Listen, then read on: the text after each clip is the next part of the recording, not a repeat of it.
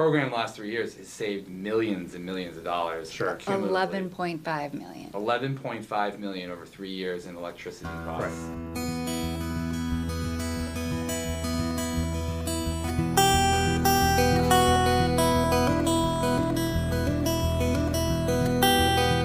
Steve Sherlock here for Franklin Matters, Franklin Public Radio, anywhere on the internet, WFPR.FM, and in the local Franklin, Mass. FM radio dial, 102.9. Here in Town Administrator's office, and actually, Deputy Administrator Amy Frigoletti.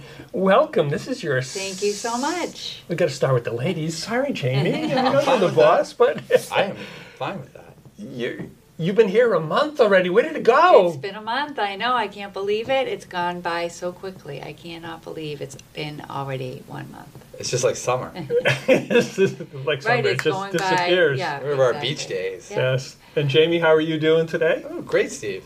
Excellent. Fantastic. Yes. Another week is wrapping up, and I'm really, really hoping that the projected little sprinkle we're getting on Sunday and Saturday doesn't happen so I can go to the beach. Oh, good.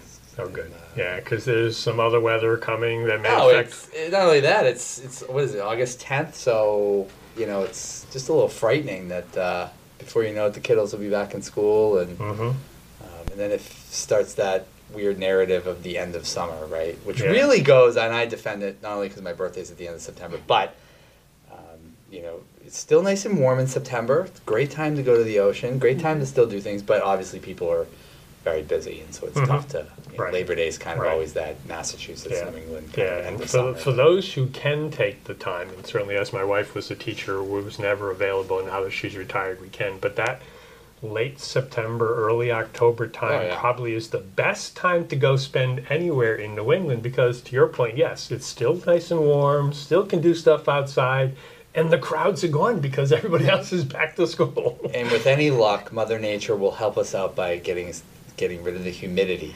Yes. Yes. And the bad air quality, right? Yes. So, Yes. So anyways, we're doing well here, and happy to join you.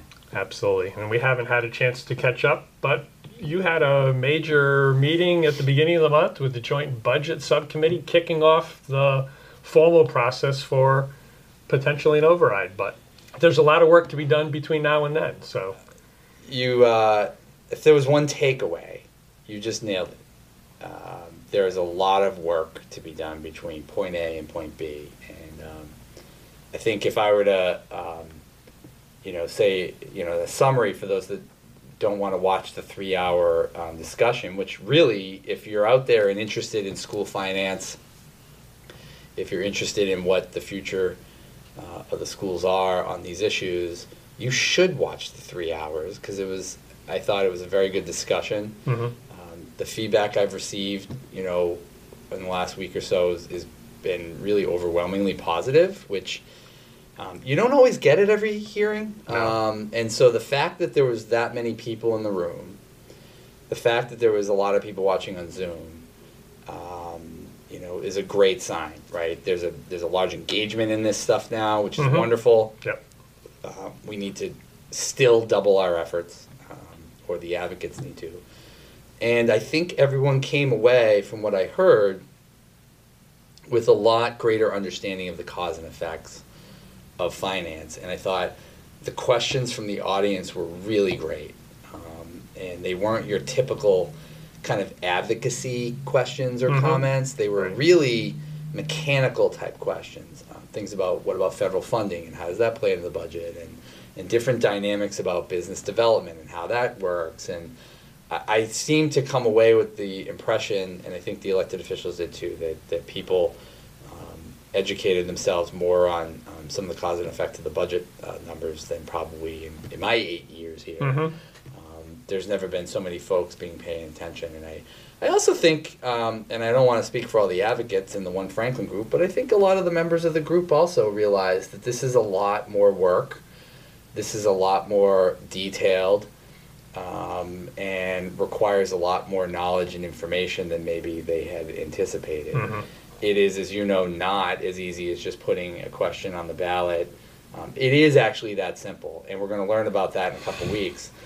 It is simple to put a question on the ballot, but as Chair Mercer really articulated well, and I think the group seemed to all support that. You know, all of the elected officials are on board with this concept, but they want it to be victorious, right? They want it to pass, and they want to make sure that there's a right question and there's a right defensible. And I think that a lot of what is coming out of these meetings now are questions that when you put a question on the ballot, these are the questions the general public are going to ask. And, you know, as I've said many times before, with the Community Preservation Act and the Stormwater Utility as the most two recent, and the Beaver Street Interceptor, I should not leave that off. Right. Those three had huge revenue components to them. Absolutely. And I think you would agree, Steve, the town talked about these things for years, and engaged the community at subcommittee meetings. We did learning sessions, we did public forums, we answered people's concerns. We actually incorporated that feedback in the case of the Stormwater Utility Absolutely. and CPA. Yep. We incorporated all that feedback in, right? The CPA, the town administrator, myself, advocated for a 3% surcharge. Right. But based on the, of course, right? Amy's laughing. Well, of course we do go that. for it. But also through a lot of input from a lot of people over a long period of time, you know, the town council endorsed a 2% surcharge and added the exemptions in. I keep saying this to One Franklin and others. That's how you develop a question. And therefore, as along the way, you build greater support for that question because you've incorporated larger demographics of the community into it. And I think, unfortunately, the tough part about this today is no one has time. If you're a parent, you have even less time than everybody else. And so, unfortunately, this is one of those that really does take a very, very long time to get to point A to point B. And I think I was really, really pleased with the positive comments. I was pleased with the folks who attended were respectful, they were alert, they listened, they asked great questions. And for me, being in this for 8 years, it felt like a little corner was turned. Just a gut where there was a lot of people that were like, wow, there's a lot more to this than just shoving a question on the ballot and having, you know, a few people go out and vote for it without engaging the whole community. And I thought they were very respectful of that. I thought it was a great sign. And moving forward to August 16th, next week, the town council will have a discussion on the mechanics of an override, as well as the ethical and campaign finance related issues that revolve around ballot questions. What town staff can and cannot do, what the superintendent town administrator can and cannot do, what elected officials can and cannot do, what private citizens can and cannot do from an ethical standpoint, a campaign finance standpoint, and all of those other logistics. And those are just the next building blocks on the foundation of the home that you're building to really get to that place where hopefully, you know, down the road, you know, the town can be looking at some sort of question to put before voters that that the voters are going to support. So I hope you came away with the same impression. I know you're the interviewer, but you know, you're engaged in all this stuff. No, in my years of experience, at least watching through a process and seeing a couple of the successes, certainly the first override back in 2007 I was part of and saw that closely. I was part of the CPA piece, certainly through the stormwater.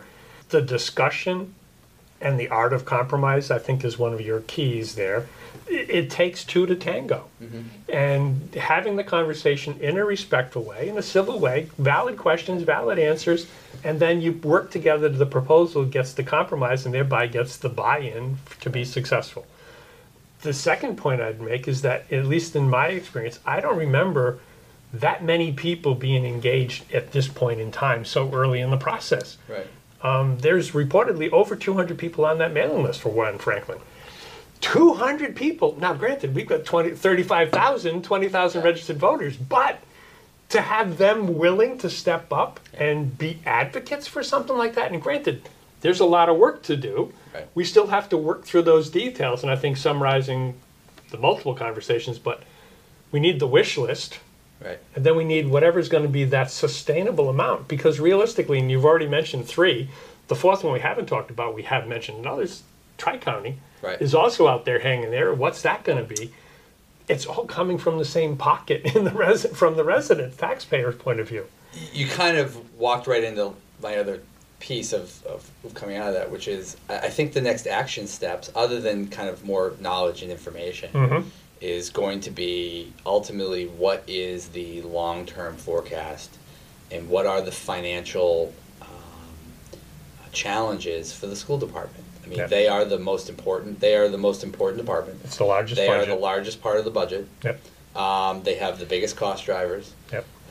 We heard some other issues tentatively kind of probed at, like the town has not used any of its federal stimulus money to plug operational budget gaps. The schools have. What is that story? What is the consequence of those revenues? When are they going to go away?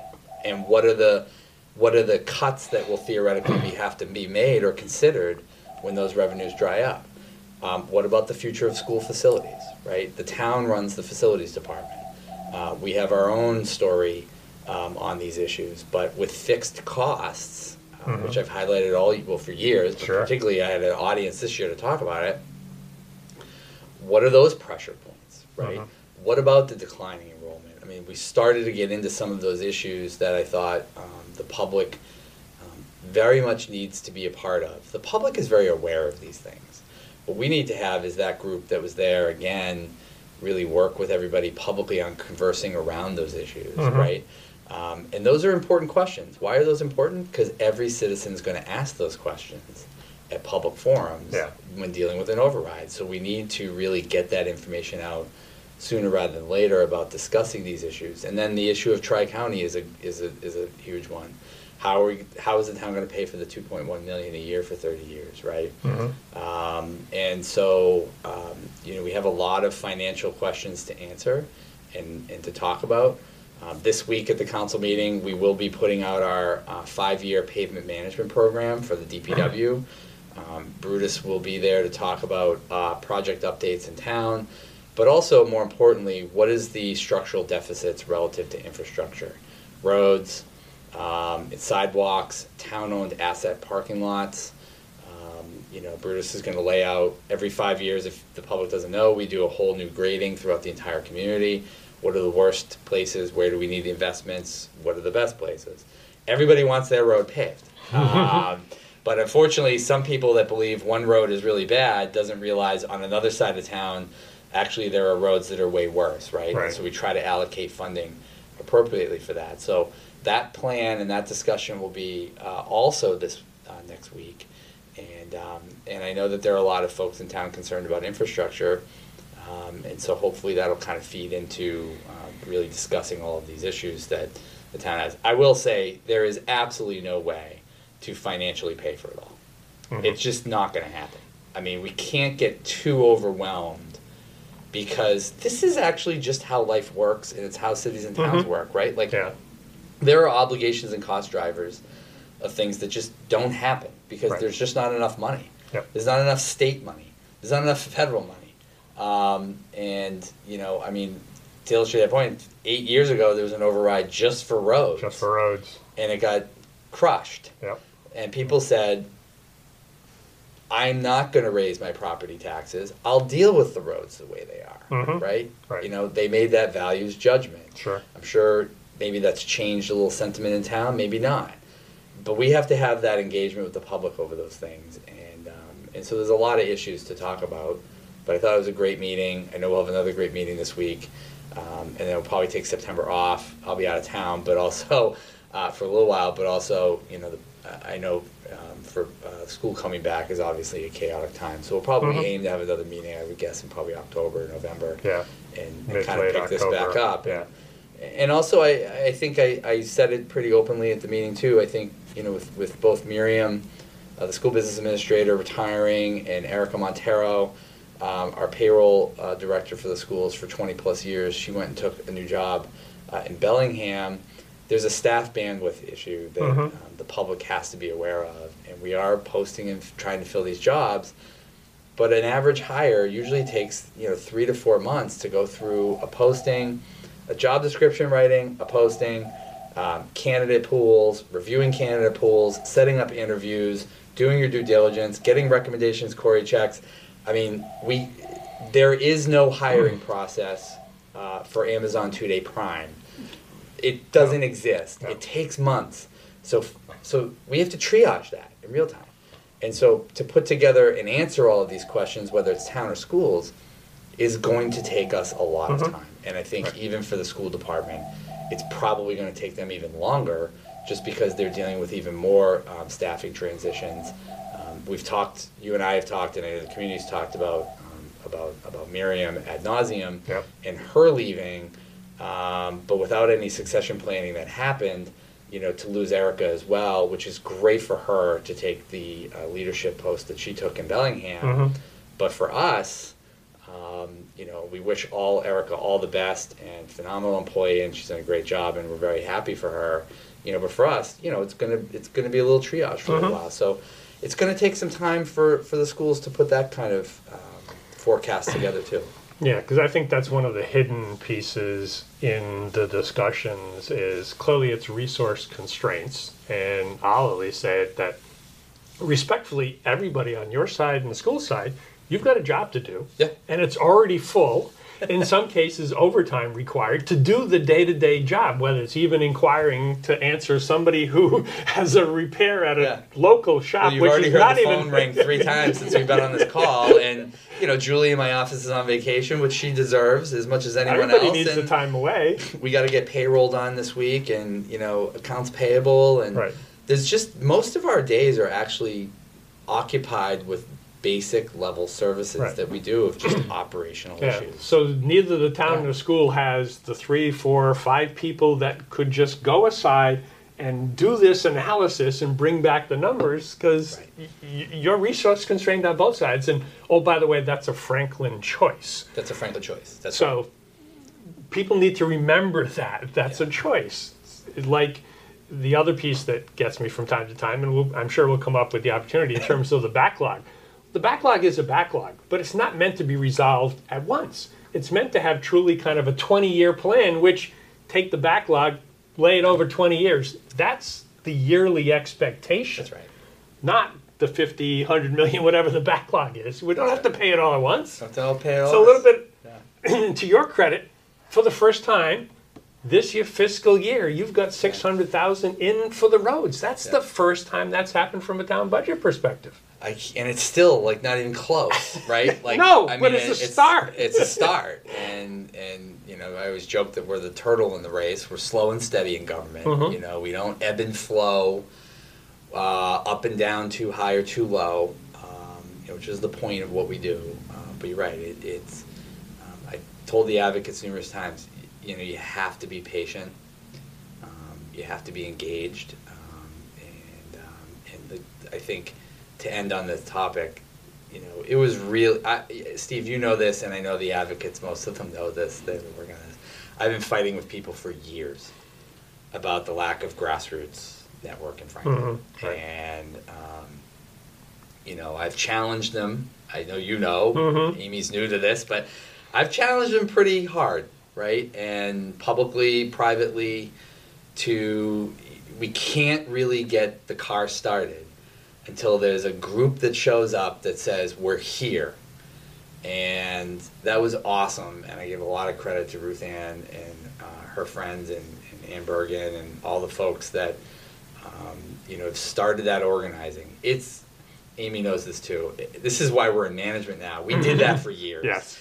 And I didn't want to do it anymore. You spent your time. You spent your time doing it. Spent my time doing that, and I was tired from a lot of that. The door knocking and the voter lists and the websites, and that's my past life, and I'm happy to have it in the rearview mirror, and I love what I do.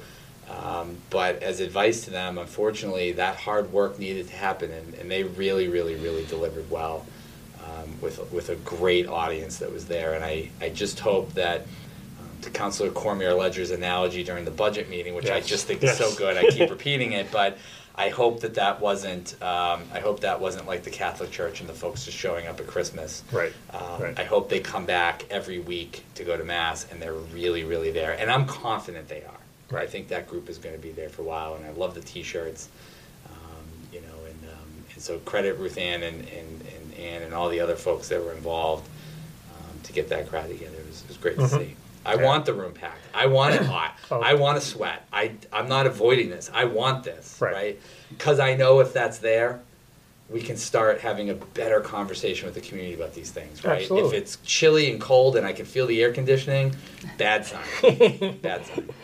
Yeah, we need, as I said, two to tango. You need the conversation. You need the give and take to craft the right proposal. And yeah, There's going to be some, unfortunately, there's going to be some frustration. There's going to be a few hurt feelings. There's going to be some irritability.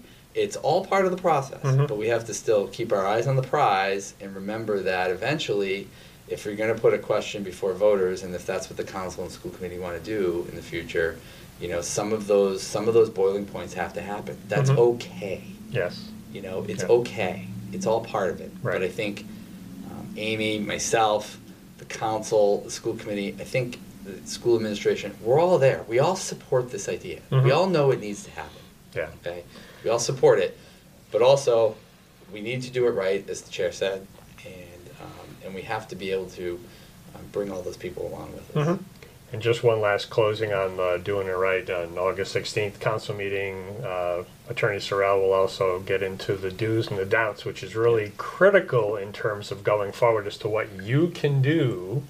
You can't advocate. That's right. That's the advocate's role. The citizen's role can advocate. You and other elected, well, not so much elected, but paid officials cannot advocate. Paid staff cannot use any public resources for a ballot question. The superintendent and I have just a little more flexibility because we're the CEOs Right. and can kind of have those public debates. But anyone else below myself or the superintendent, you know, have to be extremely cautious. And I did send a note out to the school committee and the council and the staff a couple of weeks ago. If folks look up one case, you can look up the town of Brookline. Brookline, recently. I shared that through the Franklin Matters readers to at They- least catch them. And I think the point of, and I know we're going a little off here, but even with the point in Brookline, that's key for those that don't watch the meeting next week but are listening to the podcast. Part of the issue there was not a complete lack of knowledge. It was it was just so much urgency. Mm. And what I'm worried about myself is that we get caught in the frenzy of hysteria so much Mhm. that we let down some of the fundamentals. Right. Right. We're not, if for those baseball fans out there, we're not watching the ball go into the glove. Mhm. Right. We're projecting it, and that's when you get unforced errors. Right. And that's when you then get the resident that files a complaint and Mhm. says they did something illegal, they did Right. something wrong. Yeah. That then deters public trust from the question. Those are all regressive. Right. We have to be able to do fundamental baseball in order to get this right. Yeah. Anything that takes away from the key point of the conversation Right. is not good. It's a big Right. distraction. It's not all good news is good. No, no, no. No, not at all. We don't want those kinds of headlines, period. And then EDC meeting before the council brings back a potential, or at least the discussion around the snow removal bylaw, which was taken away a few years ago. Expectations of snow and ice have gone through the roof, as they should. We're a 24/7, 365 society Mhm. now. And so, as people should expect it, they want the roads and sidewalks cleared when the snow hits it. Because we all live different lives, we all work different shifts, and we get that. And as the budget shows, we traditionally don't have the capacity to do it as well as some of the larger cities that have really strong operations, Mhm. like in Boston and Cambridge and stuff. Sure. And so we're trying to talk about how to deal with snow removal on sidewalks in particular. This isn't about snow on roads, really. The discussion it's is more about of a sidewalk. discussion really is about whether or not the community is going to ask businesses and residents within certain jurisdictions, namely like downtown or Franklin Crossing, about whether or not we should expect them to be able to shovel the sidewalk Mhm. and throw out a little salt out in front of their business or their residence so that people can get to the train stations and get to the restaurants and Right. be able to walk on the sidewalks. We already take care of this. The school sidewalks are already, as you know, Steve, That's one part of the of huge the facilities priorities. coverage, grounds crew. That's Yep. traditionally been our number one priority on sidewalks. Yep. And downtown, unfortunately, on a big snowstorm is usually day 2 or day 3. Mm-hmm. And we have to bring out the haulers and the dump trucks. And again, a little bit of this is justified for sure because of our nimble society, and people need to get out of the house and get to whatever they need to get to. Part of it is also, I think, a little bit of an instantaneous gratification sign where it's just like the snow falls, there's 2-3 inches of snow, why is it not gone? Mm-hmm. And this is not an easy debate, right? As you alluded to, the town used to have an almost unenforceable bylaw on the books that required businesses, particularly in downtown, to do a little extra. Traditionally, we don't see that. And so the entire responsibility generally falls on the DPW. And I expect Brutus to be colorful as always about how to solve these problems. And but I think it's a first meeting. There'll probably be few. It was a goal for the council to discuss. And that EDC meeting is on the 16th at 5:45, and we're going to look through some hot maps for the DPW about exactly where they plow first, how they do it, why it is that way, and how we can make it better. Mm-hmm. So. Which is all important for the community as well to know, because clearly, as we've talked, you've got limited resources. The DPW, when the snow happens, they've got to hit the priority roads, the heavily traveled roads, and then gradually work down exactly what those roads are. Clearly, everybody wants my road, but your road may not be one of the priority roads. So understanding that, where the lists are, and the lists are on the town page as well. So, and the maps, the updated maps, et cetera, they're already on the agenda pages, et cetera. Right. So they'll be shared up, part of that discussion. I know in my walking, the variability downtown, respectfully, you've got business owners and landowners, building owners. They're not always on the same page. So you can get a full clear sidewalk, you can get a partial clear sidewalk. Sometimes it's cleared on this side. Is that the best we can do? At least starting the discussion is worthy. It's back to bandwidth. It is. And it's, there's different priorities for different, the rural roads came up at one point. In some ways, the rural areas of town, North Side, Washington Street, those are the folks that are the most in jeopardy. That the roads need to be really clear as soon as possible. Why? Because they have longer driveways, they can't get out if they're blocked in. But I think the larger foot traffic are obviously around the schools and around downtown. Mm-hmm. And so it's a challenge. It is. And look, I think the old bylaw essentially, as everybody knows, got repealed because there was basically an unenforceable fine for not shoveling the sidewalk. And anytime you fine somebody $100, it feels so punitive that it's hard for a lot of people to rationalize on what we would probably call the principle. Mm-hmm. Right? Why are you fining me for not shoveling the sidewalk? Right. I think this is a debate about civic responsibility as much as it is anything else. Mm-hmm. Why should we have to drag people out of their business to have them shovel the sidewalk? Mm-hmm. Don't they want that? We've realized, I think, over many debates that the response is I don't think that matters to a lot of business owners as much as we think. Mm-hmm. What about residents? What about elderly folks that are on, down on Dean Ave, Emmons, and some of the other streets? Sure. So I think the conversation isn't just about snow removal. It's about, how much do we ask citizens to participate in some sort of civic responsibility. Mm-hmm. It cannot all be the DPW. No. Otherwise, people will continually be frustrated with the lack of bandwidth. Mm-hmm. For those that are listening, or the conversation we just had, or we would have to pay more for that. You gotta pay more taxes for it. It's one way or the other. You'll never, you just don't, from year to year, you're never going to know what the snowfall will be and what bandwidth you'll need. And having lived and worked in the city of Boston, we had to, as residents, and still have to shovel our sidewalks. Right. So. And is there a fine associated with that? There is, right? There's a fine. And does the city give out fines?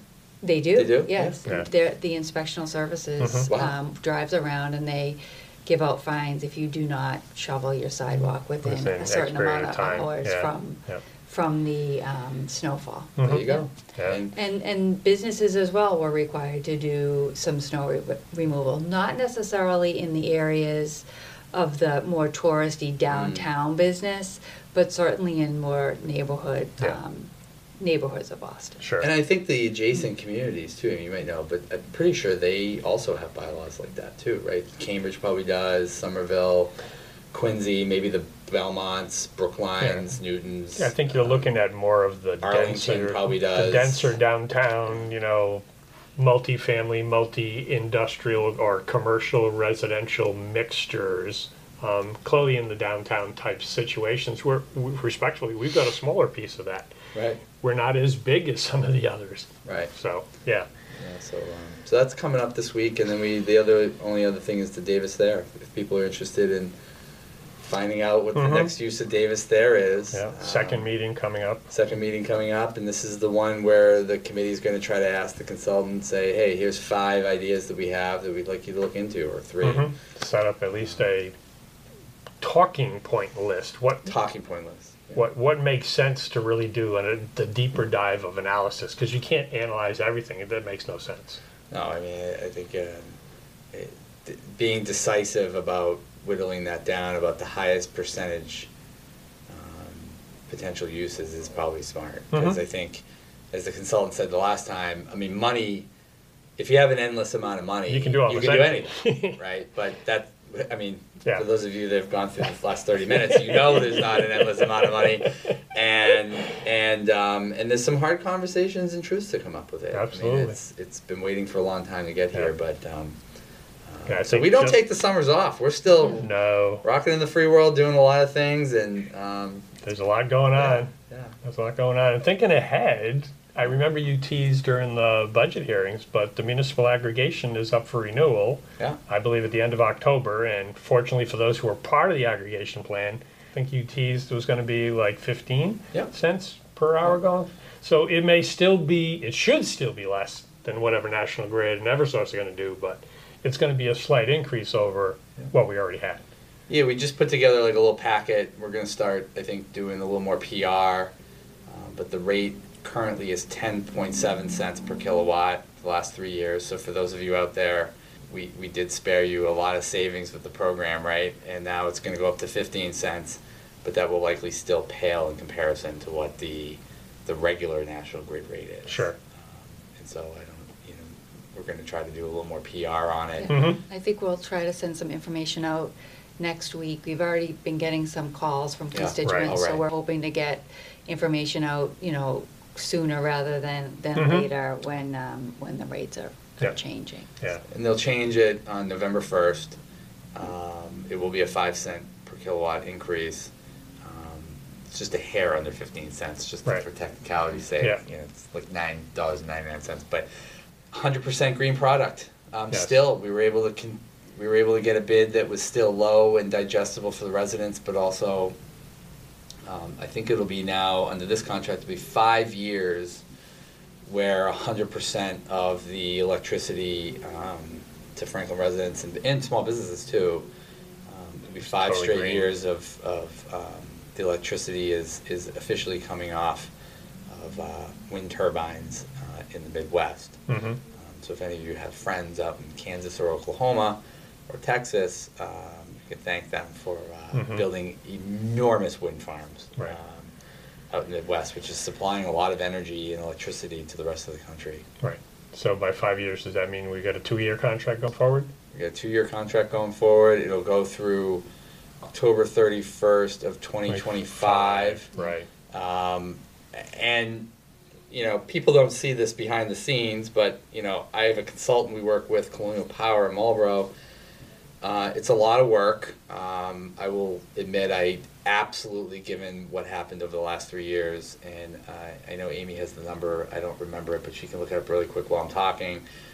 The program the last 3 years has saved millions and millions of dollars. Sure. $11.5 million. $11.5 million over 3 years in electricity costs were saved from Franklin residents. So for the person listening, that was money that you never thought was going to hit you with inflation.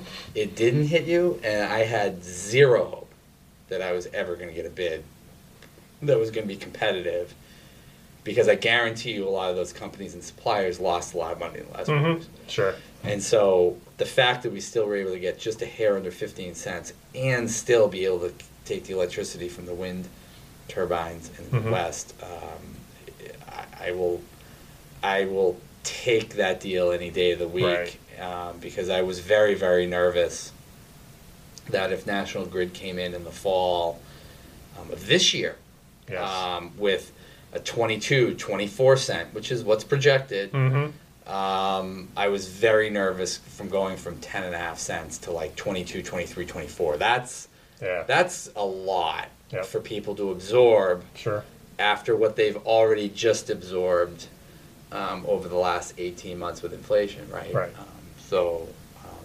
As people in my business always want to say every once in a while, a win is a win is a win.